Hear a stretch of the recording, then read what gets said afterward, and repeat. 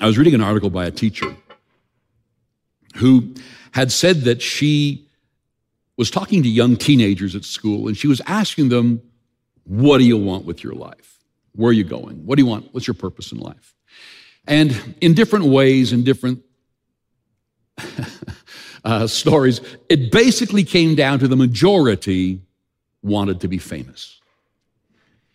And fame is not something that's in the Bible as something to pursue. Now, greatness is fine to pursue. The Bible says, let him who desires to be great be the servant of all. But a lot of things have changed with the advent of social media and the ability for anybody to have 1 million followers and say stuff, do stuff. But years ago, if you would have asked my class, we would have all been thinking about purpose. What's the purpose for my life?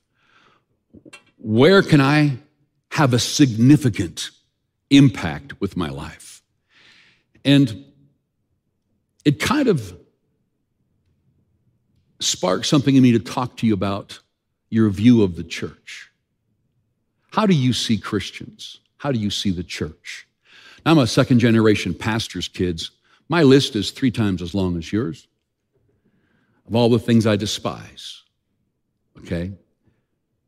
But we better be careful, because there's only one group of people that you are safe attacking on this planet. Only one group that you're safe to attack, and that's Christians. You can denigrate them, you can complain about them, you can make jokes about their God, you can harass them, and it's always open season on Christians, and it continues to grow. There are books that are so full of lies about the history of Christianity. There are people who are supposed to be experts in history who will take on the church and find each of its flaws, because every organization on the planet has flaws, and every organization has leaders that are poor leaders, evil leaders, misdirected leaders. And the church, of course, is no different when you look back at history, the Dark Ages, etc. But I want to give you a different look today at the Church of Jesus Christ, because herein lies your purpose. Herein lies what we need to be excited about. Now, in Colossians 2:3, it says, in him, all the treasures of wisdom and knowledge are safely kept hidden. In who? In Christ. Now, anytime we move in knowledge outside of Christ, we begin to create hell. Because the Bible says the fear of the Lord is the beginning of wisdom. Where you don't have the fear of the Lord, many of the old sages said that knowledge is power. And it might be, but ungodly knowledge is brutal. Nazi Germany was the most learned country at the time of the Nazis, and yet it never stopped Auschwitz or the 20 million people at a bare minimum that were killed because of the ideologies of Hitler. In Matthew chapter 13 and verse 31, it says, the kingdom of heaven is like a mustard seed. Now, notice this phrase, the kingdom of heaven is like. This ought to make our ears just perk up. The kingdom of heaven works like this? Yes. Now, the kingdom of heaven is not only in the place called heaven. When you die as a born-again believer, there's a place, a prepared place for a prepared people, and that's called heaven. But when you are born again, you are in the kingdom, even though you are down here on the planet. So he's saying this is the way the kingdom of heaven works. So this is an eye-opening moment as Jesus himself explains it. It's like a mustard seed, which a man took and sowed in his field, which indeed is the least of all the seeds. But when it is grown, it is greater than the herbs and becomes a tree, so that the birds of the air come and nest in its branches. Jesus speaking. Now, I want you to know that the kingdom of God continually grows. The kingdom of God is unstoppable. When it says birds nest in their branches, if you go to Mark chapter 4, the same story being told, you'll find out that birds represent demons. It says so, as plain as a nose on your face, that birds represent demons in this story. And so the enemy can't do anything The defeated army of the dark kingdom can do nothing about the growth of the kingdom of God, but rest in its branches as nothing stops it from growing. But yet, why do we have so many people today whose end time doctrines are so defeated and so wah-wah that Jesus has to come and rescue a defeated church from whatever their end time is, pre-trib, post-trib, mid-trib, no-trib, you name it, all these different beliefs, but so many of them have a defeated church that Jesus must come and rescue them. Yet this says the kingdom of heaven is like, and it mentions a mustard seed, and it says that when you sow this thing, it begins to grow. It's unstoppable, but it becomes so great, the birds just rest in its branches. Now, this parable is talking about your individual life. Yes. When you give your life to Christ, this relationship with Him, you loving Jesus and you growing in His Word, and then you being filled with His Spirit, enjoying what He has done for you from the cross to the throne. Man, it's incredible. That's the first thing this parable is talking about. But the second thing it's talking about here is the Christians to the world. That, yes, I know that religion sucks. I hate religion. By that I mean this man-made rules of us judging one another and hurting one another. But when we talk about real Christianity, its purpose is that when Jesus came, it was just Him. Then it was Him and 12. Then it was Him and thousands. But when He came, these Christianity's roots, they might have been small, they might have been humble, but it began to grow and it's unstoppable. Now, you can let all the atheists talk about the Middle Ages, yes, where evil religious leaders burned women by the thousands, drowned them, burned them as witches. I mean, sick, awful leaders under the guise of being Christians or followers of Christ did a lot of crazy things. And study even the leaders that had a great impact on the world, and you can follow their lives and find some crazy things, horrible things, and the world loves to focus on the flawed leaders, on the flawed seasons, on the horrible things that happened. And yet, the Church of Jesus Christ today has got more than 2 billion people that say they follow Him.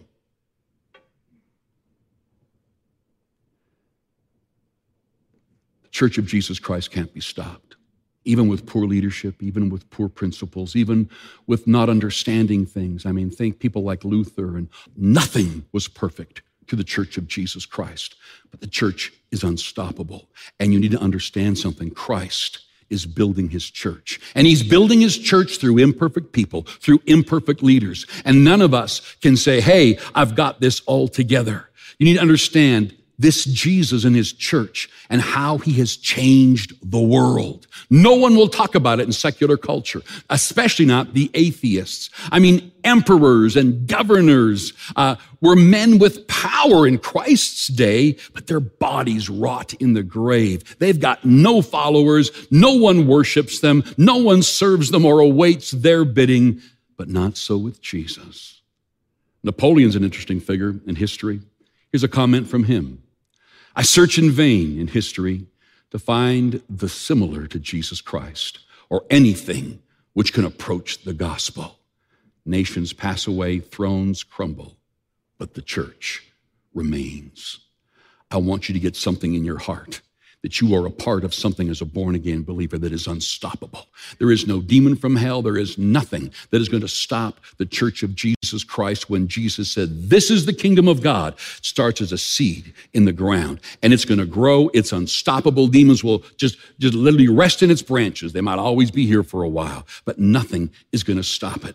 The Church of Jesus Christ has made more changes, or you could say Jesus has made more changes on this planet than anyone else through His church. And so I'm going to just kind of give you a different kind of message today. You know, when you take a look at the contributions of the Bible through Christians, through Christ to the world, let me just list them off, and then I'm going to dive into some stuff. Hospitals essentially began because of Jesus in the Middle Ages.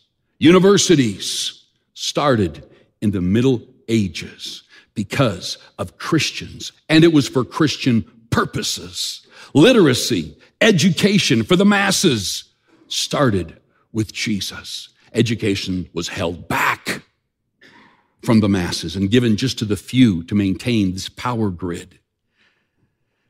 Capitalism and free enterprise, which has created the wealthiest, richest countries today and has been able to take this wealth and raise up the poor. You know that it is hard to find today, according to the stats, that we are bringing people out of hunger and poverty so quickly. And it's because of capitalism and free enterprise. I know the word capitalism is being used as a swear word because of evil CEOs and companies. But when you take a look at what this has done, when you take a look at the Church of Jesus Christ and who shows up at the emergencies, at the typhoons, the storms that destroy hundreds of thousands of people, you'll notice the trucks and the planes and the ships, they come from Christian agencies, usually first on the scene. Representative government comes from the Bible, especially when you look at the American experiment of it.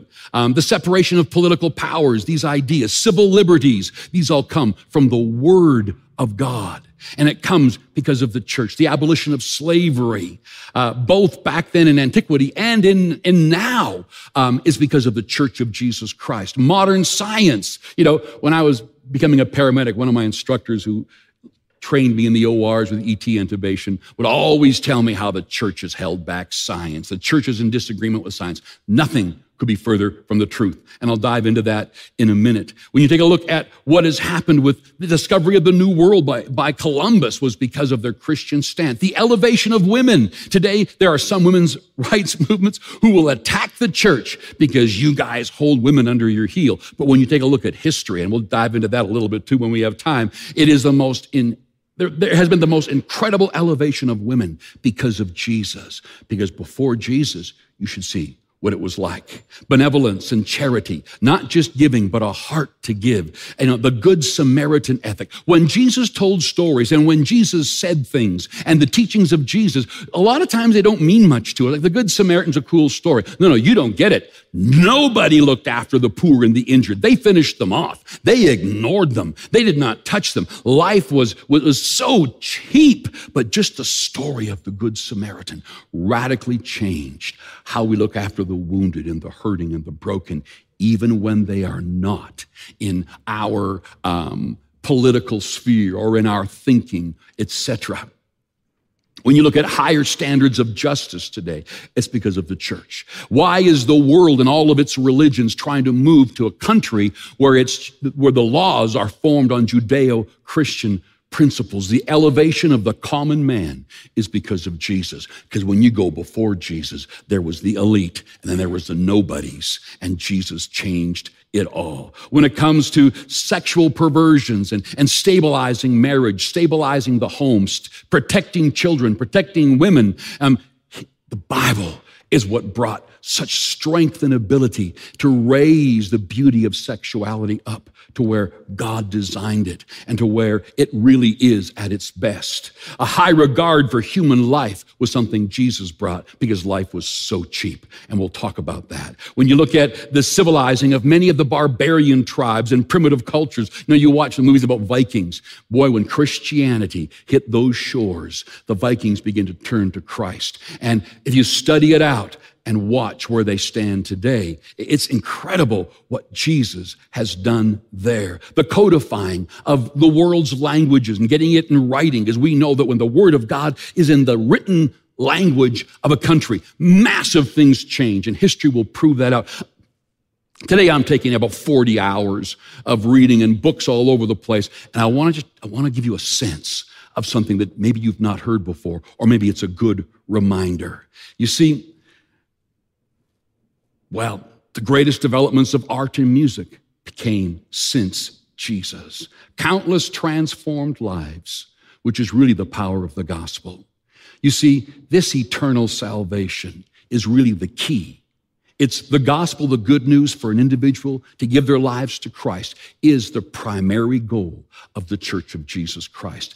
And all of these other things are byproducts. But the problem today is that people don't understand that there are two commands to the Christian church.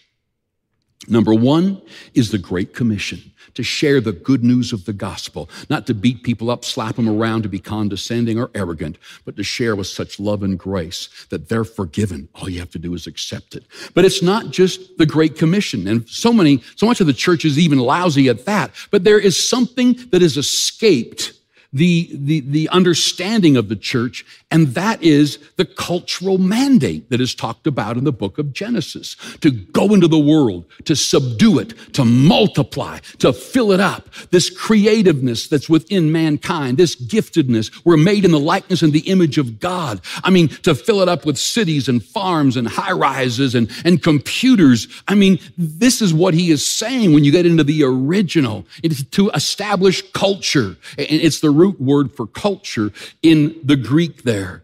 Jesus has had a stunning impact on this world. Dr. James Allen Francis, he puts Christ's life and his influence into perspective in a famous narrative that I know you've heard, but it sure bears reading right now. It's called One Solitary Life. He was born in an obscure village. The child of a peasant woman, he grew up in another village where he worked in a carpenter shop until he was 30. Then for 3 years, he was an itinerant preacher. He never wrote a book. He never held an office. He never had a family or owned a home. He didn't go to college, and he never visited a big city. He never traveled 200 miles from the place where he was born. He did none of the things that usually accompany greatness. He had no credentials but himself. He was only 33 when the tide of public opinion turned against him. His friends ran away. One of them denied him. He was turned over to his enemies and went through the mockery of a trial. He was nailed to a cross between two thieves while he was dying. His executioners gambled for his garments, the only property he had on earth. When he was dead, he was laid in a borrowed grave through the pity of a friend. 19 centuries have come and gone, and today he is the central figure of the human race. All the armies that ever marched, all the navies that ever sailed, all the parliaments that ever sat, and all the kings that ever reigned, put together, have not affected the life of man on the earth as much as that one solitary life. Jesus is someone you'd better respect. His church is something he's building. So I don't know who your favorite architect is, or who your favorite politician is, or who your favorite world figure is, but who's building his church is Jesus. Now, the argument might be out which is a part of his church and which isn't, based on man-made religion. But the impact is there. From Jesus and 12 men, today, through all of the attacks against the church, its leadership, its mistakes, some of them are horrific. From then to today, 2 billion people declare Jesus as their Lord and Savior, from whatever denomination, or however they mean that, but they still declare Jesus as their Lord and Savior. Jesus has changed the world as we know it. Take children, for example. Children, life was cheap for children. Children could be killed by their fathers whenever they wanted. Children were a nothing. It was a dangerous thing to be a child in Roman or Greek civilization. In fact, there was a saying they would use that it was a beautiful, poetic thing for a father to kill one of his children. Some of the sickest things you could imagine took place in history. But when Jesus came, he was born of a woman. He was a baby. He grew up as a child. He said to his disciples, and it's written here, don't stop the little children. Let them come to me. These things don't mean much to us today because so much of these Judeo-Christian principles have been established, we just don't realize where they come from. But because of Jesus, children are special. Children are precious. When you look at history, you will find country after country where babies would be put out on the walls of the city for animals to come take them away because the poor couldn't afford them. Or families only wanted 1 or 2 girls at the most, then they wanted boys. So the giving up of female babies, the giving up of girls was brutal. I mean, half of the population of ancient Rome and Greece were all slaves anyway. And so the life of a child was cheap. Women, same thing. Women were owned. I mean, you could kill your own wife, and in most cultures, you would be okay doing it. So when people say, well, the Bible denigrates and pushes women down, you don't understand history. When Jesus came along and said to the woman caught in adultery, where are thine accusers? And he says to her, listen, go your way. I'm not accusing you either. And the things that he said and the things that he did, a reporter talked to me one time and said, can I just ask you what your stance is on women? I said, sure. So where do you stand on, women submitting to men? I said, I agree with that. And the next verse it says, men submit to women. It's what works in a marriage, learning to give and take. Oh, so no, I'm talking about do you consider yourself the high priest of the home? I said, I don't know what you mean by the high priest. Well, do you consider yourself the leader of the home? I said, yes, but what do you consider leadership? Okay, tell me what's leadership. Oh, leadership is doing it first. That means I say I'm sorry first. I forgive first. I'm first to compliment. I'm first to reach out a helping hand, even when I'm tired. And this thing. And she never even printed the article because I wouldn't give her enough stuff to make our church look like that we dominated women. Now, the Bible is the most incredible book. And from the time of Christ and on, women began to find value. And when you look at the elderly, it's the same thing. The elderly, when they had outlived their usefulness, Eskimos would put their elderly on ice floes and push them out into the ocean. People killed them and disposed of them like they did their children and their babies. And Jesus brought such significance to the sanctity of life. Not just the quality of life. See, that's the buzzword today in today's world. Is there a quality of life there? And in their mind, if there's not a quality of life, then you can end that life. You can, help the elderly just die. And they'll use all these buzzwords. But when you begin to understand that the sanctity of life is the spiritual significance, that life will live forever. It's an eternal spirit, something different. When you look at slavery, and I'm just blasting through some thoughts. I want to change your perspective. When you look at slavery, the Roman Empire and the Greeks and all the people that we look at and go, they were the wisest. They had slaves, and half the population were slaves. They were killed. If someone killed a slave owner, every slave was killed as a matter of principle. On record, we have one person that was killed in Rome, and over 400 people were killed because they were all slaves to his estates, one after the other killed because slaves were the worst thing you could ever be. There was no value or quality at all.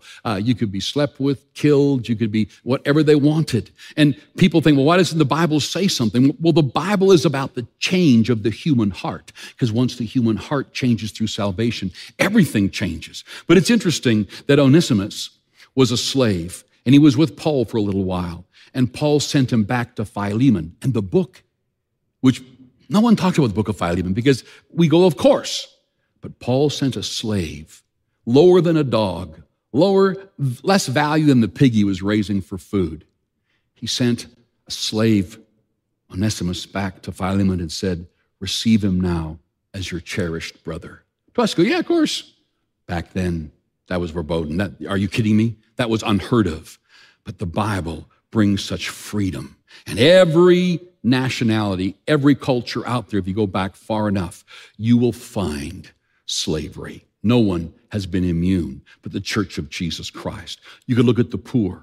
And the fact that the poor, they died, man. You died. When they talked about a woman making a little bit of food for herself and her child and then dying, that's the truth. They died in towns. They died in villages. No kings brought food from their palace. No emperors shared their food. You lived and died. The poor were not cared about. But along came Jesus Christ, and he taught them this.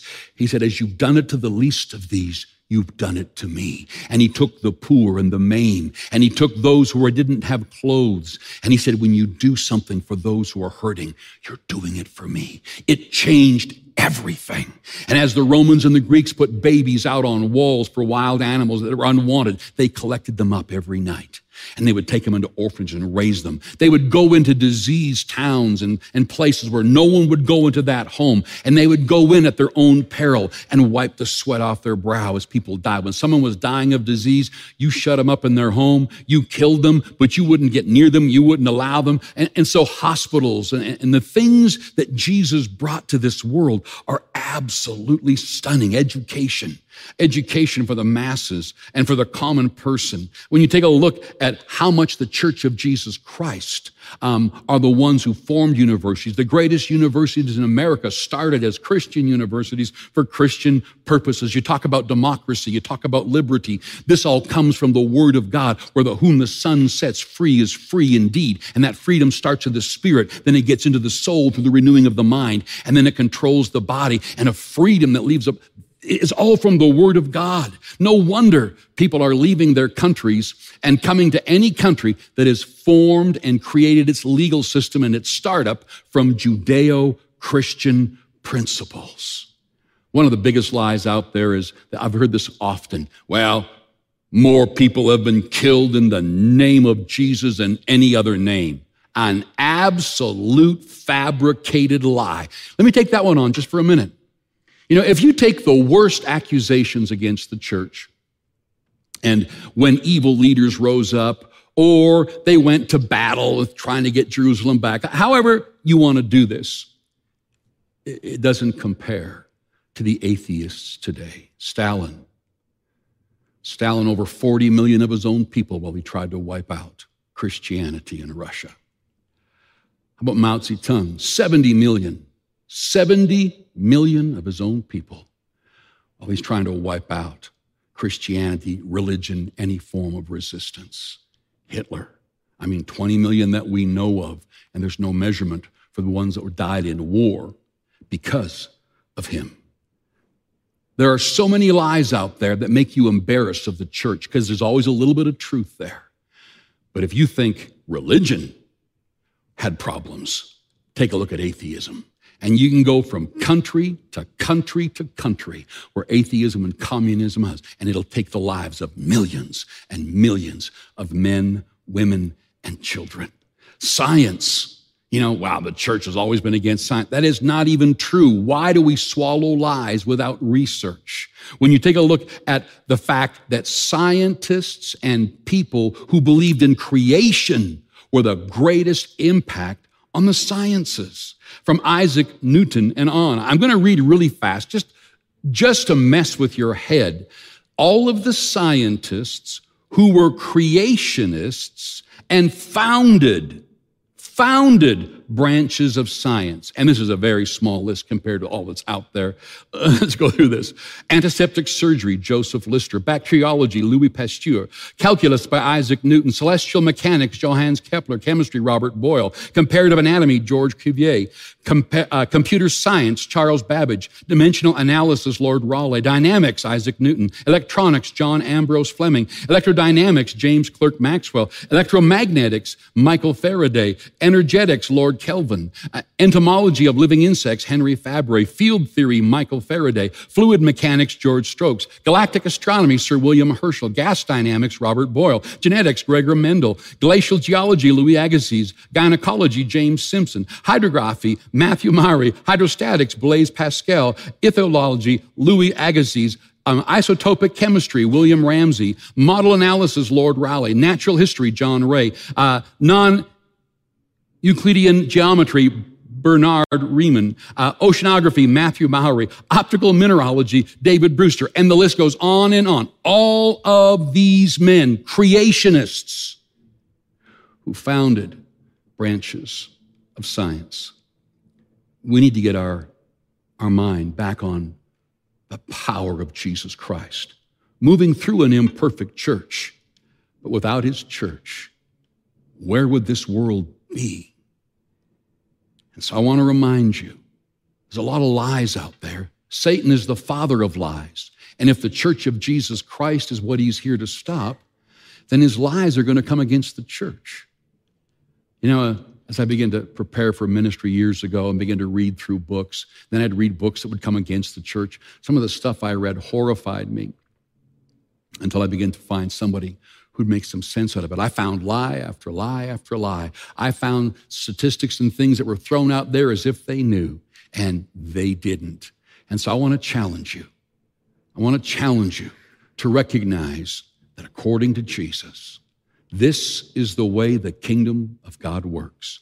It's as a man plants seed in the ground, and he goes to sleep night and day, and the seed grows. He doesn't even know how. First the blade, then the ear, and the full corn in the ear. The kingdom of God is advancing. And if you don't believe it, just run the numbers. From Jesus till today, 2 billion. And even though it's got bad moments and horrible statistics at times through leaders and wrong leaders, the Church of Jesus Christ is not going to be stopped. He's not coming back for a whipped, beaten group of people. He's coming back for a glorious church, the Bible says, without spot or wrinkle, the head and not the tail, above and not beneath, the influence. We are the salt. We are the light. This is the church, and we need to get pastors and leaders on television, everywhere else, preaching again the Church of Jesus Christ. Yes, imperfect, but we are the only hope this planet has and these people have. And my challenge to you today, please get a new look at Jesus, his church. And let's lift our heads high and know that Jesus that we serve is the greatest leader. No leader can touch him. The leaders that are buried will one day stand at the great white throne judgment, from Stalin to Mao Zedong to Hitler to all the rest of them. But Jesus prevails. I love Jesus. Not because he's the simple, wimpy, long-haired guy with precious moments, eyes, wearing a dress and flip-flops, which is the way the world wants you to see him, but what Revelation says, the King of all kings, eyes like fire, hair like white wool, wearing the armor of a king who is the King of all kings. That's the Jesus we serve. This is the Jesus we need to teach our children. We need to teach in our Sunday schools, in our homes, recognizing that it's the parents that are held accountable for the education of children. Church and schools, those are the icing on the cake. And as we raise them up to be so in awe of their Jesus, that it's the fear of the Lord that'll be the beginning of all their wisdom. And let's raise up the kids according to their gifts, so we've got prime ministers and we've got doctors and lawyers, influential men and women who rise up and change society. This is what has been happening all down through history. And now is not the time to be some little group of Christians. Jesus, come rescue us, praise the Lord. And when a pastor stands up and begins to speak about integrity and honor and day-to-day living and government and education and et cetera, go, who are you to talk about that? Actually, we're the pastors who are speaking from the Word of God that these countries are founded on. And people need to start listening again to what is going on.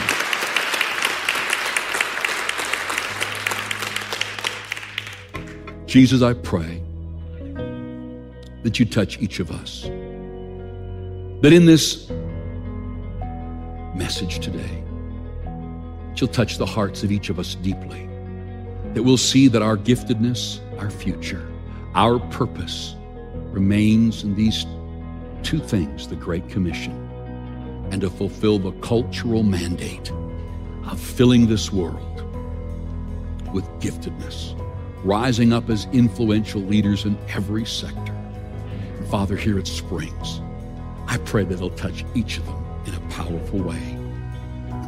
In Jesus' name. And everybody in agreement said, amen and amen.